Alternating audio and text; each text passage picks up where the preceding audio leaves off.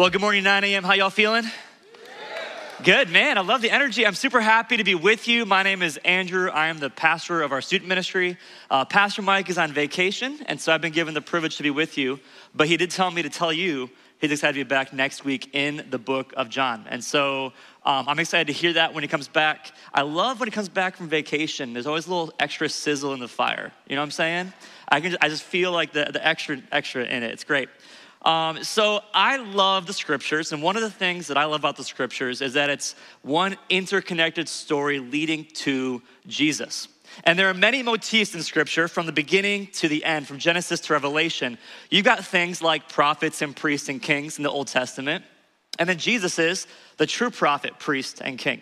You have in the Old Testament a view that God is angry at sin, righteously angry at sin, and then up into Jesus, you see the way that he deals with that sin. You have Jesus with Adam and Eve in the garden, and then there's Satan in the feud, and then there's the destruction of Satan in the end of Revelation. There's storylines that weave all throughout the scriptures, and one of them, I think, is especially compelling. Well, all of them are true and biblical and helpful. I think one of them is incredibly compelling to a lost generation, and that is the dwelling place of God with man. You see, I feel that many people today feel emotionally and spiritually homeless. They feel isolated and separated, and Jesus brings us back into a home with him. You know, the national life expectancy has gone down for the last 2 years in a row. A large part of that statistic going down is because of drug abuse and suicide. And that's terrible. But it's indicative of something in our hearts that's crying out for more. People want hope, a genuine hope. We see this in our movies. We see this in the fun and adventure and fantasy land of movies, right? You see this in Disney World with Avatar, and you see this in movies like Shang-Chi when they go through a waterfall and they explore a world full of dragons and beauty and mystery, or Avatar where they explore a brand new world. And your heart aches, doesn't it, when you watch movies? Where you're like, I want a new home, a new place to be. Well, my argument is that you were created for a new home and that aching is real. C.S. Lewis is the genius that brought us through the wardrobe into Narnia. Here's his perspective on this idea. He said, if I can find in myself desires which nothing in this world can satisfy, the only logical explanation is that I was made for another world. You see, we crave in our core a world full of peace and beauty and justice and fun, a world full of freedom, hope, art, science, and music, a world as it should be in rhythm and shalom. And I believe that same desire is the hope of Christianity. But I feel like sometimes the lens of our camera of our life is zoomed in so much that we miss the overarching story of Scripture. We're so zoomed in that we miss out on the bigger picture. For example, we rightly say that God hates sin. We also articulate that Jesus died on the cross and rose again, and that if we trust in him as our Savior and Lord, we go to heaven when we die. Is that true or false? It's absolutely true. Praise be to God. At the same time, though, sometimes when you zoom in on a picture, you only get a small taste of it, and it doesn't make a lot of sense. Can we just be honest for a minute? If we were unbelievers and knew nothing of Christianity, if we said, you've offended a spiritual being and you need to believe in him in order for him not to send you to hell after you die. It's like, well, I just pray a prayer and think a thought and then I'm good to go, right? It seems like a very odd and perplexing set of ideas. But in the broader stanza of Scripture, man, it comes to life. So please join me now on a brief tour of the Scriptures, looking at God's dwelling place among man. Let's pray. Lord, we love you and we are anticipating your work. Lord, we are so thankful that you choose to pursue us and be near us. And so I pray now as we look at your Scriptures that they would come to life, that we would have a vivid understanding of what you are up to in the world, and that we would join in and do our part. We ask this in Jesus' name, amen. All right, in the beginning, God creates the heavens and the earth. The earth is formless and void, and the Spirit of God is hovering over the face of the waters. We learn in John and Colossians that Jesus created everything, and we know that the Spirit of God hovering over the waters was one of the agents of that recreation for a home. You see, the Spirit of God and Jesus and the Father, they in 6 simple days create a beautiful home for Adam and Eve. But did you know that it's not just for Adam and Eve? It was a home for where God could meet with and be with Adam and Eve. You see, this home in the garden had fruit trees everywhere. It was almost more of an orchard. That's probably a better word to use. And it had precious stones and metals. You read about the gold and you're like, why is this in here? This isn't helpful. But it was a place of beauty and refinement. It was also a place that had cherubim, we read in chapter 3. It had angelic beings walking around, and Adam and Eve are walking in the very presence of God. There is no barrier at all. They are in the holy place with God, and they can sustain it because there was no sin. And so there's a Spirit of God doing his creative work. There's fruit trees, precious metals, angels, and this is gonna come back later. Let's go back a slide, I'm sorry. Adam and Eve are walking in the presence of God. Take note of this because this is gonna pick up again later in the passage. Well, next up in Genesis 1, God creates man in his own image. In the image of God, he created him, male and female, he created them.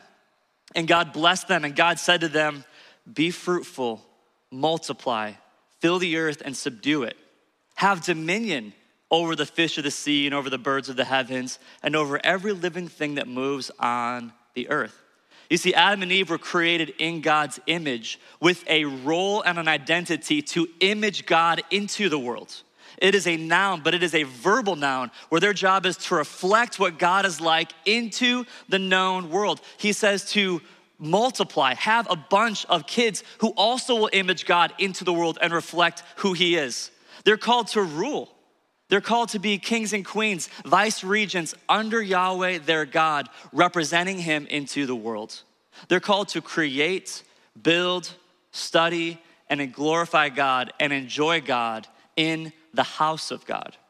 Speaking of the house of God, Michael Morales, the theologian, writes this: entering the house of God to dwell with God, beholding, glorifying, and enjoying him eternally, I suggest, is the story of the Bible. It's the plot that makes sense of the various acts, persons, and places of its pages. It's the deepest context for its doctrines. Beholding, glorifying, and enjoying God in the house of God. Ladies and gentlemen, this is what you were created for. You were created to enjoy God eternally in his presence with absolutely no barrier. But you know how the story goes. It continues on into chapter 3. Adam and Eve sin, they eat the fruit they're forbidden to eat, and they heard the sound of the Lord God walking in the garden in the cool of the day. And the man and his wife hid themselves from the presence of the Lord God among the trees of the garden. But the Lord God called to the man and said to him, where are you? You see, the first words after humanity's first sin shows that God is already pursuing mankind. He could have been like, all right, game over, we'll start over, and then destroyed everything. But instead he says, no, where are you? He is hunting Adam and Eve down.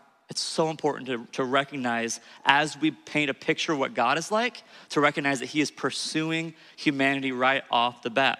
In Genesis 3:21, he curses Satan, he curses the world, not humans. And then it says this in verse 21, and the Lord God made for Adam and Eve, Adam and his wife, garments of skins and clothed them. Then the Lord God said, behold, the man has become like one of us and knowing good and evil. Now, lest he reach out his hand and take also from the tree of life and eat and live forever. Therefore, the Lord God sent him out from the Garden of Eden to work the ground from which he was taken. He drove out the man at the east of the Garden of Eden, and he placed the cherubim, the spiritual warrior being, and a flaming sword that turned every way to guard the way to the tree of life. You see, Adam and Eve were banished from God's presence and the tree of life. And an angelic force was placed as a sentry to keep them from getting back into his presence. You know how the story continues. There's a family feud. Cain kills Abel, and he's not just kicked out of the garden now. No, he's kicked out of Eden entirely, and he goes east of Eden. After that, the people build up a tower trying to make a name for themselves, to get to God on their own terms, and God confuses their language and spreads them not just out of Eden, not just out of the garden, but across the known world, further from the presence of God and further from the tree of life.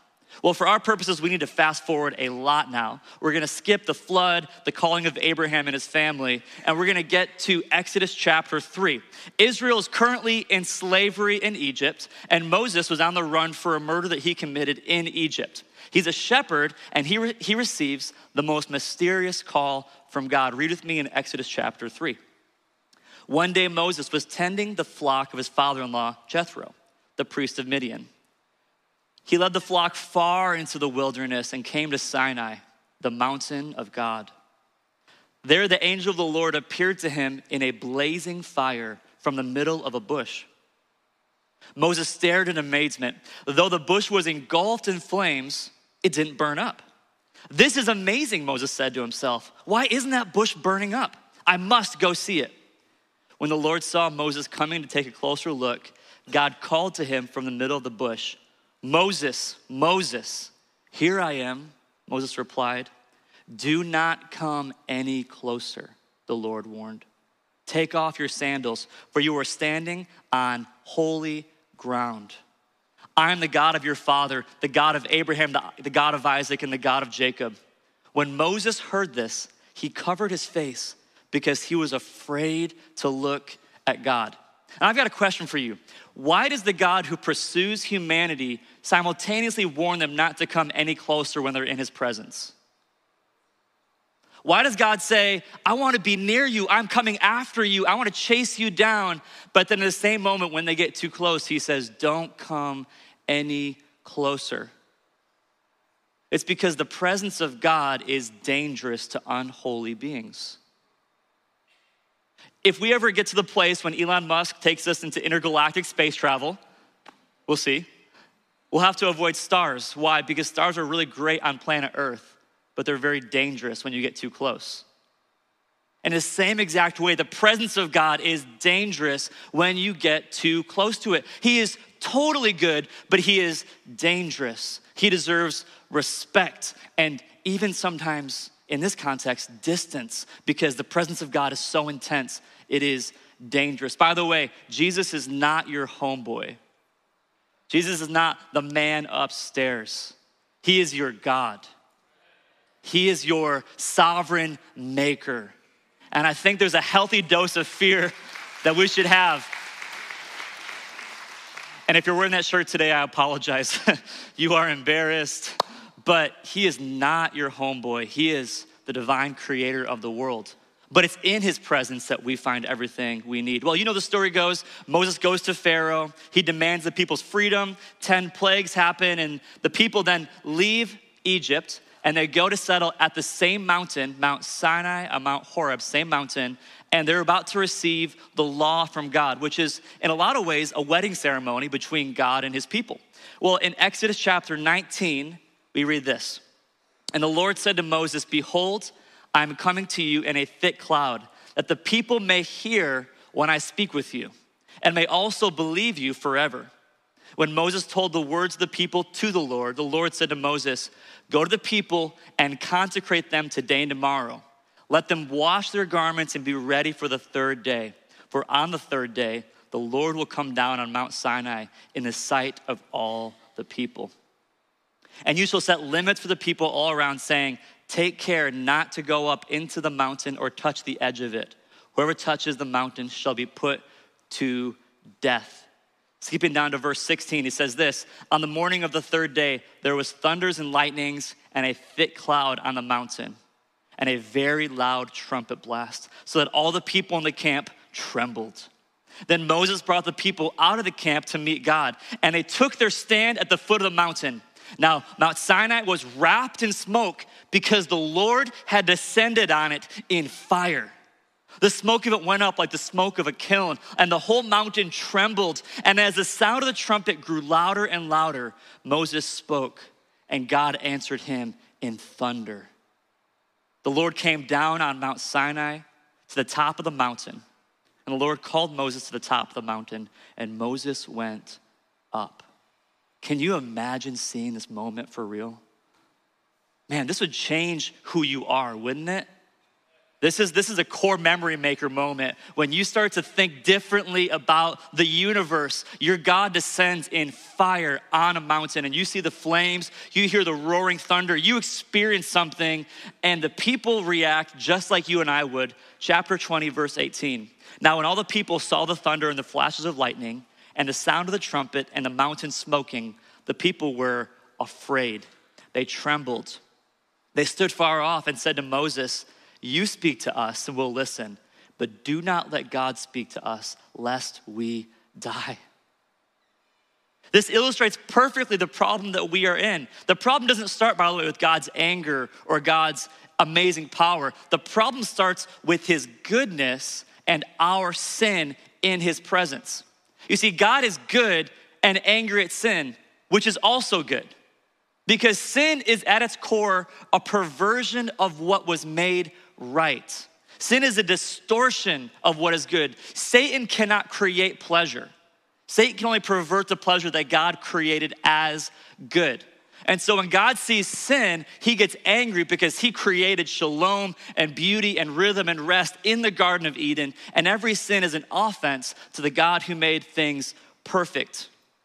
God is good and he won't tolerate sin, which is also good. The people are terrified and they say, "Talk to God for us." We don't want to talk to God. We are terrified.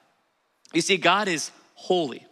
And that word holy doesn't just mean shiny or bright, but holiness means distinction and otherness. But it also means life as it was meant to be. You see, Adam and Eve were holy in the garden. And what did they have? They had a job. Work is not bad, work is good. It's made before the fall. They had a job to do. They also had fruit to eat. They also had sex and play and the presence of God. Man, holiness was a party. Holiness was living as we were made to live. And I tell you what, you don't want a God who isn't perfectly holy. But people oftentimes say one of two things about this terrifying God. They say, number one, God shouldn't really punish sinners. Why is God so angry at sin? You have the child sacrificing Canaanites. Why did God kill the Canaanites? You have the people of Sodom that die, but they're sexually abusive. Why did God kill them? That's number one. At the same time, they say, why hasn't God destroyed evil yet? Why did God let Hitler live so long? Why hasn't God taken out the abuser? Do you see the problem with these two arguments? One says, I want God's mercy when I want it. The other said, I want God's justice when I want it. And the truth is, God doesn't live on your timetable. God is wiser than you are. Trust his mercy and justice on the time that he wants to give it. It's a very interesting thought. But the truth is, if God deals with sin, he also has to deal with us. And God's desire is to dwell amongst us. So how does this all fit into this picture? How are we to live amongst the God who is the source of life and joy and beauty and hope? Well, God's purpose was Eden, to live amongst us. So how can sinful people live amongst them? Check out this other quote by Michael Morales, the scholar. It is preferable to discern holiness not as an end in itself, but rather as a means to an end, which is the real theme, the abundant life of joy with God in the house of God. You see, if you achieve holiness, that's great. You're just holy. But holiness was a means to experience the very presence of God, which is what we were created to be. But how can we become holy? What's the means of living the abundant life of joy with God in the house of God? Enter in the tabernacle. Y'all say tabernacle. We don't say that enough. Say it again, tabernacle. It's a good word. I'm just kidding, I don't know why we did that. Tabernacle is the house that the Israelites constructed in order to enter into the presence of God. It was filled with things like the Ark of the Covenant, the mercy seat, the table, the lampstands. The tabernacle had a really cool look to it as well, by the way, as well. It had flowers and fruit tree imagery sewn into the very fabric and the colors and the beauty. It had angel imagery. You had cherubim guarding the mercy seat. You had precious metals and stones, a lot of gold and gems and jewels, and it also had spirit-filled artisans. If you read Exodus 31, you read that the Holy Spirit entered two men who constructed the tabernacle. We always read in the book of Judges about God sending the Spirit of God to give them great heroic acts. But in this scene, God actually sends the Spirit of God to make these artists create what God wanted to create, which was a space where God and humans could dwell together in union. And so they create the tabernacle. And by the way, I want you to notice this, the similarities between the tabernacle and the garden. Both of them had the Spirit of God's presence there. Both of them had a lot of fruit trees and flower imagery. Both of them had precious metals and stones. Both had angels guarding the way to the presence of God. The cherubim posted on the garden, or the cherubim guarding the mercy seat. And both of them had a place where people could enter in and experience the intense presence of God. You see, the tabernacle was an image of Eden. It was saying, this is a space where God and man can dwell together. And it was pointing Israelites back to the promise that God wants to dwell again with his people. Now here's the problem though. The tent wasn't enough. They also had to have procedures in place to get to experience the presence of God. And the procedures are all written down in your Bible in a tidy little book called Leviticus. Really good read. Who has not read Leviticus before? You all have? Wow, that's amazing. Y'all, Leviticus is actually super rich. I'd encourage you to get a commentary and get Leviticus. It is so rich because the entire thing points forward to Jesus. I wanna prove it to you why it's so cool.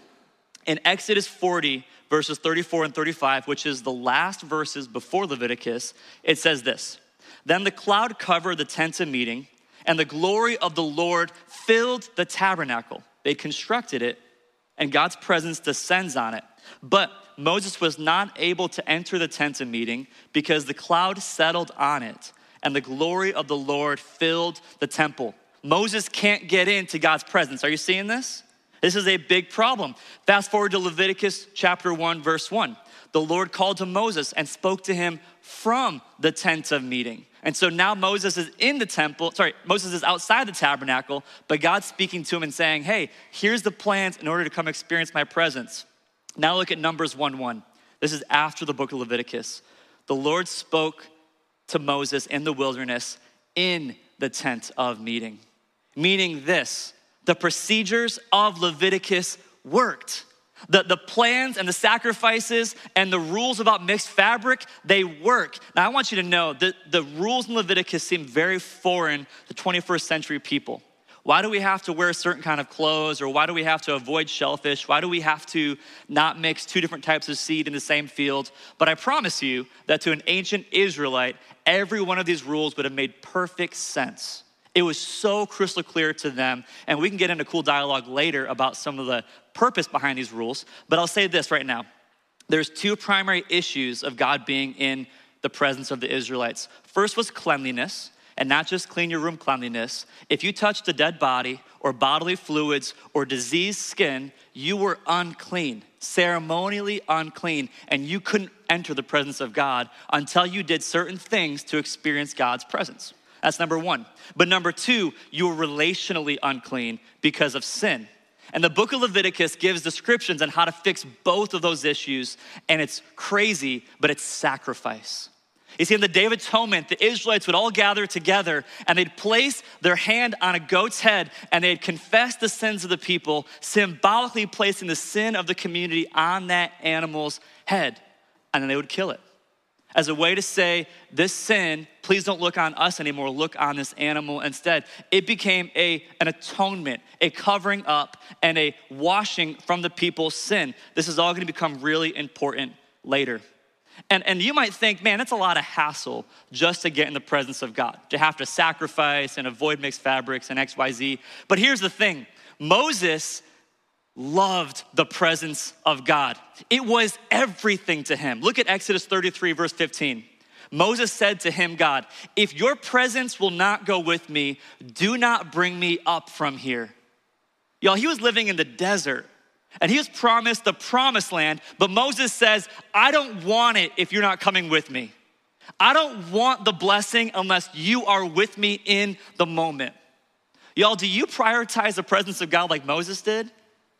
I don't want to guilt you into it, but man, the presence of God is so good.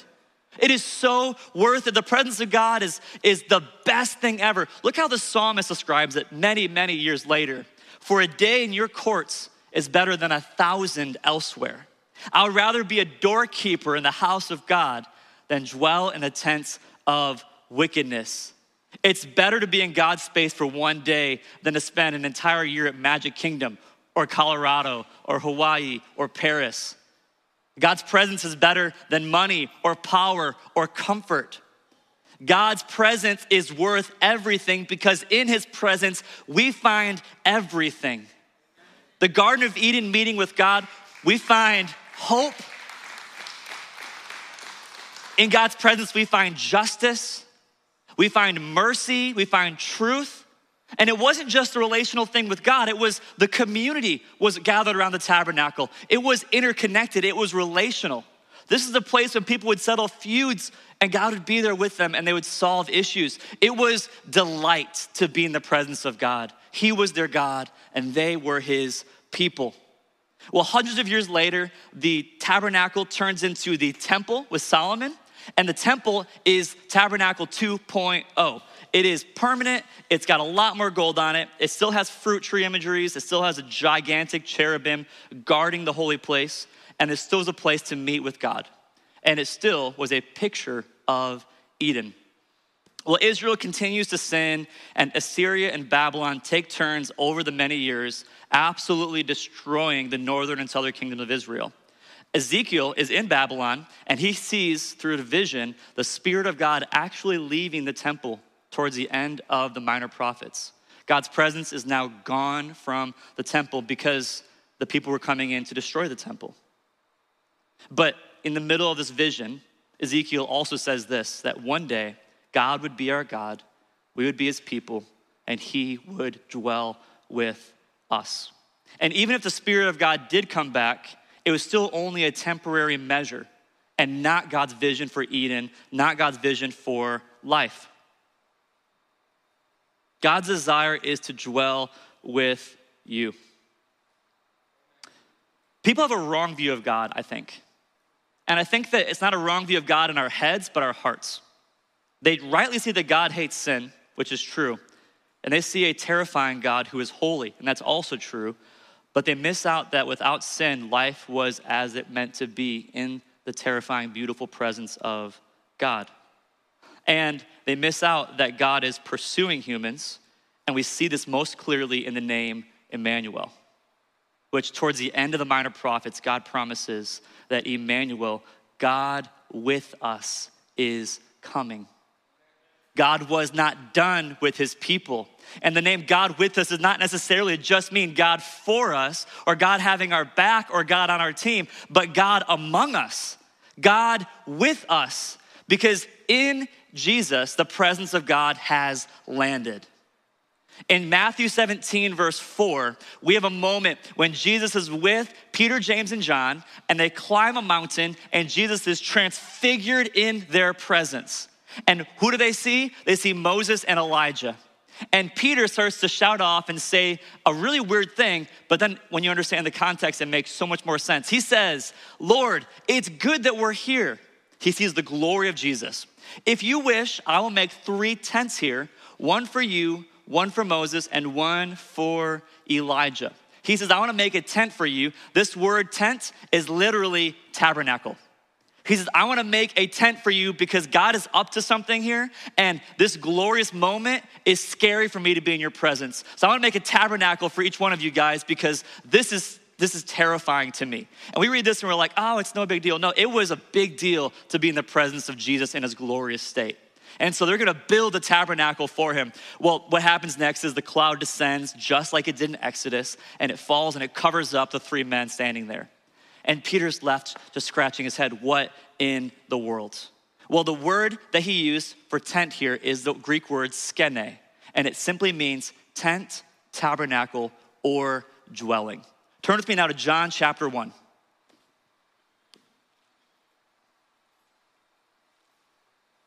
John chapter 1. By the way, Pastor Mike is doing a great job in John. I'm not trying to do anything here. John chapter 1.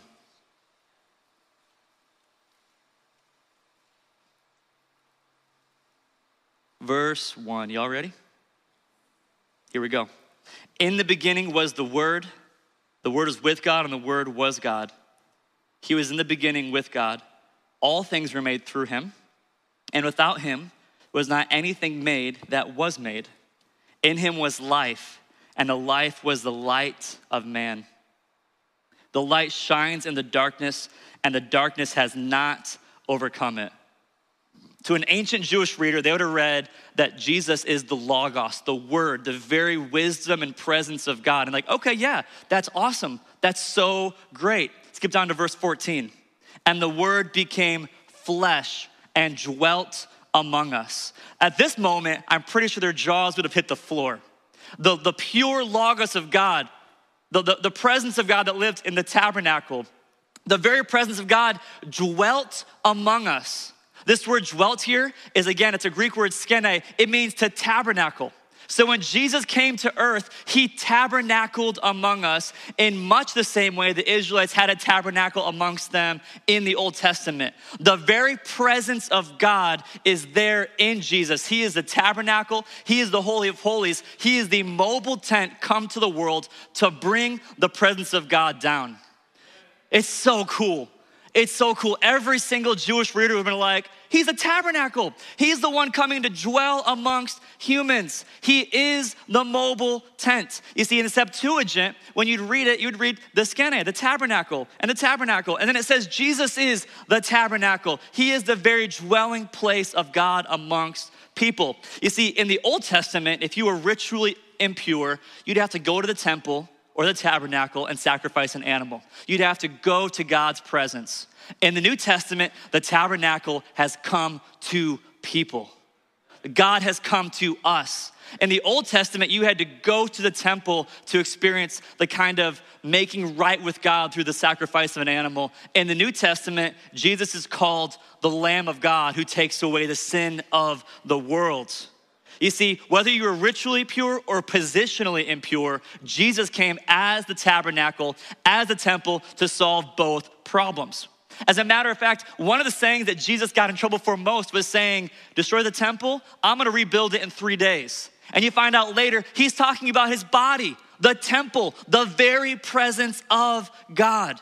Jesus saw himself as the mobile temple, the mobile tabernacle of God. In Luke chapter 8, Jesus is walking along and there's a woman who has perpetual bleeding. She's unclean. She touches Jesus. Immediately, does Jesus become ritually impure? No, he heals the woman. It's the presence of God going out. In Matthew 8, Jesus touches a leper. Does that make him ritually unclean? No, he heals the leper. It's the presence and goodness and power of God literally going out into the world. This is so remarkable. Every Jewish person reading this would have been blown away. And then, as I said, John the Baptist calls Jesus the Lamb of God, taking away the sin of the world. And if you trust in that sacrifice, you can enter into God's presence in a very real way again. Even at the death of Jesus, he is on the cross and a thief is next to him and says, Jesus, remember me when you come into your kingdom. And Jesus says these famous words, today you will be with me in paradise and paradisos. In Genesis 2, paradisos meant garden. Jesus says, you'll be with me today in the union of heaven and earth, where humans and God can dwell together again. And yes, this wasn't really the garden, but it's the presence of God. Because when Jesus thinks about heaven, he thinks about the unity of heaven and earth, where man and God can dwell together. In his mind, it's about presence with people and God amongst man again. In the Gospel of Mark, there's a really fun word. It's the word schizo, and it's only used twice in the entire gospel. The first time it's used is when Jesus is baptized. When he came up out of the water, immediately he saw the heavens being schizoed, torn open, and the Spirit of God descending on him like a dove. And a voice came from heaven, and he said, you are my son, with you I am well pleased. You see, when Jesus sent the Spirit of God down, he tore back the heavens, which is a really strange concept for us, sends the Spirit of God down and declares his belovedness for his Son. At the very end of the book in Mark 15, verse 38, the curtain of the temple was schizoed. It was torn in two from top to bottom, meaning the presence of God in the temple was no longer needing to be separate so it didn't roast the sinners outside. Because of the sacrifice of Jesus, the temple curtain, like the heavens, could be torn open so God's presence could dwell with mankind once again. There was an overlap. You see, in Genesis 3, Adam and Eve were barred from the presence of God. In Exodus 3, God tells Moses, don't come any closer. At Mount Sinai, the mountain is shaking. The people say, I don't want to go near that God because he's terrifying. But now, when the temple curtain is torn in two, God's space intersects with ours because God's permanent sacrifice in Jesus has taken away the tension between man and God. There is overlap again. God is among us in Jesus. And we're gonna look at a couple more things, but go now with me to Revelation chapter 21. Revelation 21 is the end of the story. It's the beginning of our true life.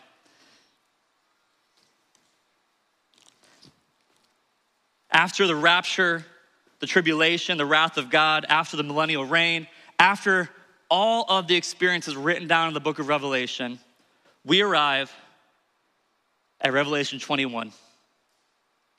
And by the way, I read this sometimes and I feel like weeping. I hope that you enjoy this passage and just feast on it. It's glorious. Chapter 21, verse 1. Then I saw a new heaven and a new earth. For the first heaven and the first earth had passed away. The sea was no more. And I saw the holy city, New Jerusalem, coming down out of heaven from God, prepared as a bride adorned for her husband. And I heard a loud voice from the throne saying, behold, the dwelling place of God is with man. He will dwell with them, and they will be his people, and God himself will be with them as their God. That word dwelling place is tabernacle. My Bible's a footnote, it's tabernacle. He will tabernacle with them. He will dwell with them. Verse 4, he will wipe away every tear from their eyes.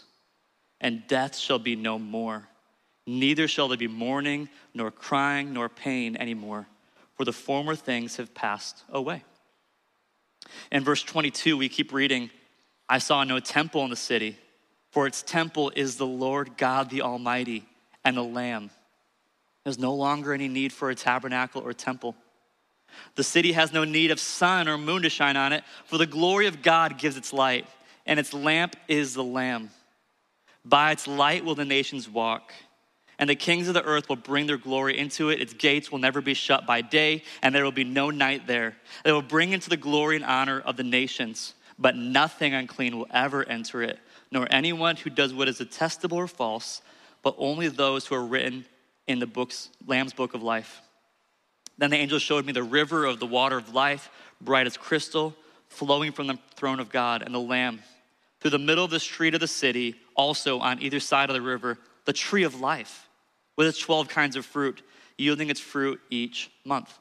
You see, this is Garden of Eden imagery like crazy, but it's a city now. Jerusalem comes down out of heaven, and the unification of God's space and our space is permanent in a garden city. This is your hope. There is life after death in heaven, in the paradise, in God's presence. But after the resurrection from the dead, God makes a new heaven and a new earth. And we are humans on earth with God in that eternal space forever. That is compelling to me. People in the lost world need to know this is not just escapism from hell, but this is living life as it was meant to be in a garden city in the intense presence of God forever. There is hope, beauty, life as it was meant to be with the tree of life, with your creator. You ever wonder why there's images of gold and silver? It's because that's what Eden was like. There's fruit trees and plants. That's what Eden was like. There's a city. This is what God is calling us to move towards, to build. We are in the very presence of God. The dwelling place of God is with man. This is why our hearts ache for a new home, because God designed you for the new heavens and new earth. This is why your heart aches. But we missed one temple. Did you catch it? There's one temple that we missed. 1 Corinthians 6, verse 19 says this, "Or do you not know that your body is a temple of the Holy Spirit, within you, whom you have from God? You are not your own, for you were bought with a price. So honor and glorify God in your body." You are the temple right now. When Jesus, the mobile tabernacle of God, ascended into heaven, he sent his Spirit down to indwell in his church, his bride and his people. And we like to take this as a cute metaphor that, man, we're the temple of God. We're the body of Christ. No, we are the very vehicle of God's presence on earth in us. Do you realize this? This is critical we get this right. The vehicle of God's grace and mercy is still through Jesus, but we are the means of bringing that message and that justice and that hope into the world. In the same way the tabernacle was the center of life and justice and relational equity in the ancient world, we are called to be that today. We are the means of God's restorative creative work on earth. I wonder, are we doing it? And this is not an ought to, folks. This is a get to. This is a God is among us. And if you meditate and quiet your heart and sit in his presence, you're going to experience the presence of God. And then people around you should experience that same presence of God. We are the temple of the Holy Spirit. Honor God with your body. I have 4 application points today. As you round this down, I'd encourage you to pick one of them. Number 1, meditate on this reality. God's attitude is to be around you. A lot of us have to undo bad theology because of daddy issues or broken relationships or whatever, right? We all have pain and challenges from different relationships that inform how we view God. I have students that I'll say, God's a good father, and they say, I hope not, because my father was messed up. We all have to do that a little bit, undo what we think about who God is. I want to encourage you that God's attitude is to be around you. Even in your mess, knowing full well every sin that you were going to commit, God still sent Jesus to be near you. The temple curtain was torn in two. Meditate on that reality. There's no longer distance between you and God. If you are keeping your fellowship with God upright and continuing to 1 John 1:9, your sins, continue to confess your sins, if you're pursuing God, there is no more distance. Romans 8:1 says that there is no condemnation for those who are in Christ Jesus, y'all. We are justified with God. And some of y'all want to live as if you're not in the Holy of Holies with God anymore. I want to challenge you, rethink this, meditate on this reality. Finally, God is close. In Acts, Peter says that God is closer than we could possibly imagine, not far from any one of us. Believe that, meditate on that reality. Number 2, I'd encourage you to hope for a future garden city. Hope does the heart a lot of good, doesn't it? Some of us are afraid to hope. We see bitter news after a bad accident, after whatever. I would encourage you, stir up some hope again in your soul, because hope does a lot of good. Maybe you're here and you need to read Revelation 21 and 22 a few times every day for the next couple weeks. Stimulate some hope. It's gonna be good. God is gonna restore the world. He's gonna create a new heavens and new earth, and you will dwell with him forever. That's good news, y'all. And we need to hope in that. You can have a confident expectation of the future in Jesus, that God is going to build a home for you, and it's gonna be with him in his presence. Number 3, I'm gonna challenge you. Are you evaluating if you are personally displaying the presence of God? Because here's the thing. You could be a great temple. You were a person of justice and beauty. You're a person who's loving and kind and compassionate. You speak truth when it's necessary. You were compassionate and kind. You're close to the Lord. Or maybe you're grieving the Holy Spirit, which you can do. How's your fellowship? You see, Jesus went into the temple and he tossed tables to cleanse it. Are there tables in your life the Lord has to cleanse? You see, even though it was the very presence of God in the Old Testament, people would bring in idols at times and place them in the very temple of God. And God was really mad about it, worshiping several gods at the same time. He says, that is not possible. Rid yourselves of these idols. I want to challenge you. Are there tables that God needs to toss in your heart today? You see, in the context of 1 Corinthians 9, when he says that you are the temple of the Holy Spirit, honor God with your body, he was saying, quit your sexual immorality. Some of us have thought life and actions and what we look at, when we dwell on, what you make ultimate, it is not pure. And I'm not here to beat you up. I'm here to say repent. I'm here to say get back to the presence of God. Whatever lie you've bought into to think that's gonna satisfy your soul, unlike the God who created your soul, it's a lie. Deny the lie, replace it with the truth that God is life and in his presence is life abundant, and dwell on that. Finally, number 4, start acting like the temple. It's a place of justice, a place of mercy, cleanliness. It's the place of fellowship, reconciliation, healing, worship, and community, and much more. It was God's dwelling place on earth. Start acting like the temple. All right, I'm the student pastor, so I'm gonna do something I do with student ministry. Is that cool? Would you do me a favor and close your eyes for a minute? Because I wanna have a moment of anonymity between you and God. I'm gonna have 3 challenges, and if this is you, between you and the Lord, I challenge you to take this seriously as a commitment to him. If you're here today and Jesus needs to toss some tables in your life, God has brought some sin to your mind and you wanna change and repent today, would you put your hand up for me and say, I need to quit this. I'm sorry, Lord, I wanna repent. I wanna own up to my mistake, but I wanna trust in your sacrifice. Awesome, anybody else? Very cool, thank you for your boldness, y'all. Put your hands down. Number 2, if you're here and you need to undo some bad theology and you need to recognize that God is pursuing you, that maybe you don't have a true grasp of your own value and you need to undo that. That's you today and you're like, I need to feel God's presence this week. Please speak to me, God. If that's you, you put your hand up. Say, Lord, please speak to me. I want to experience my value. I want to remind myself of the truth that you love me. Awesome. Awesome, you put your hands down. And finally, if you're here today and you're like, to be honest, I probably have never actually experienced the presence of God because I'm not a Christian.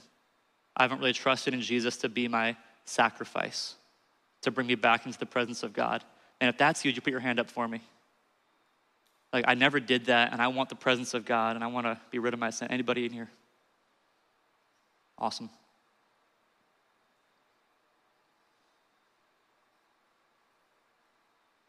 Lord, we love you, and we seek to be your people. And I'm so thankful that from Genesis to Revelation, you were a God who pursues your people. I'm thankful that you are good. You were powerful and mighty, but you were good. Even though you could have snuffed us out, you decided to pursue us, to send Jesus to be the atoning sacrifice for our sin, to bring us back into your presence. Pray that we'd see you as glorious as you are. In Jesus' name, amen.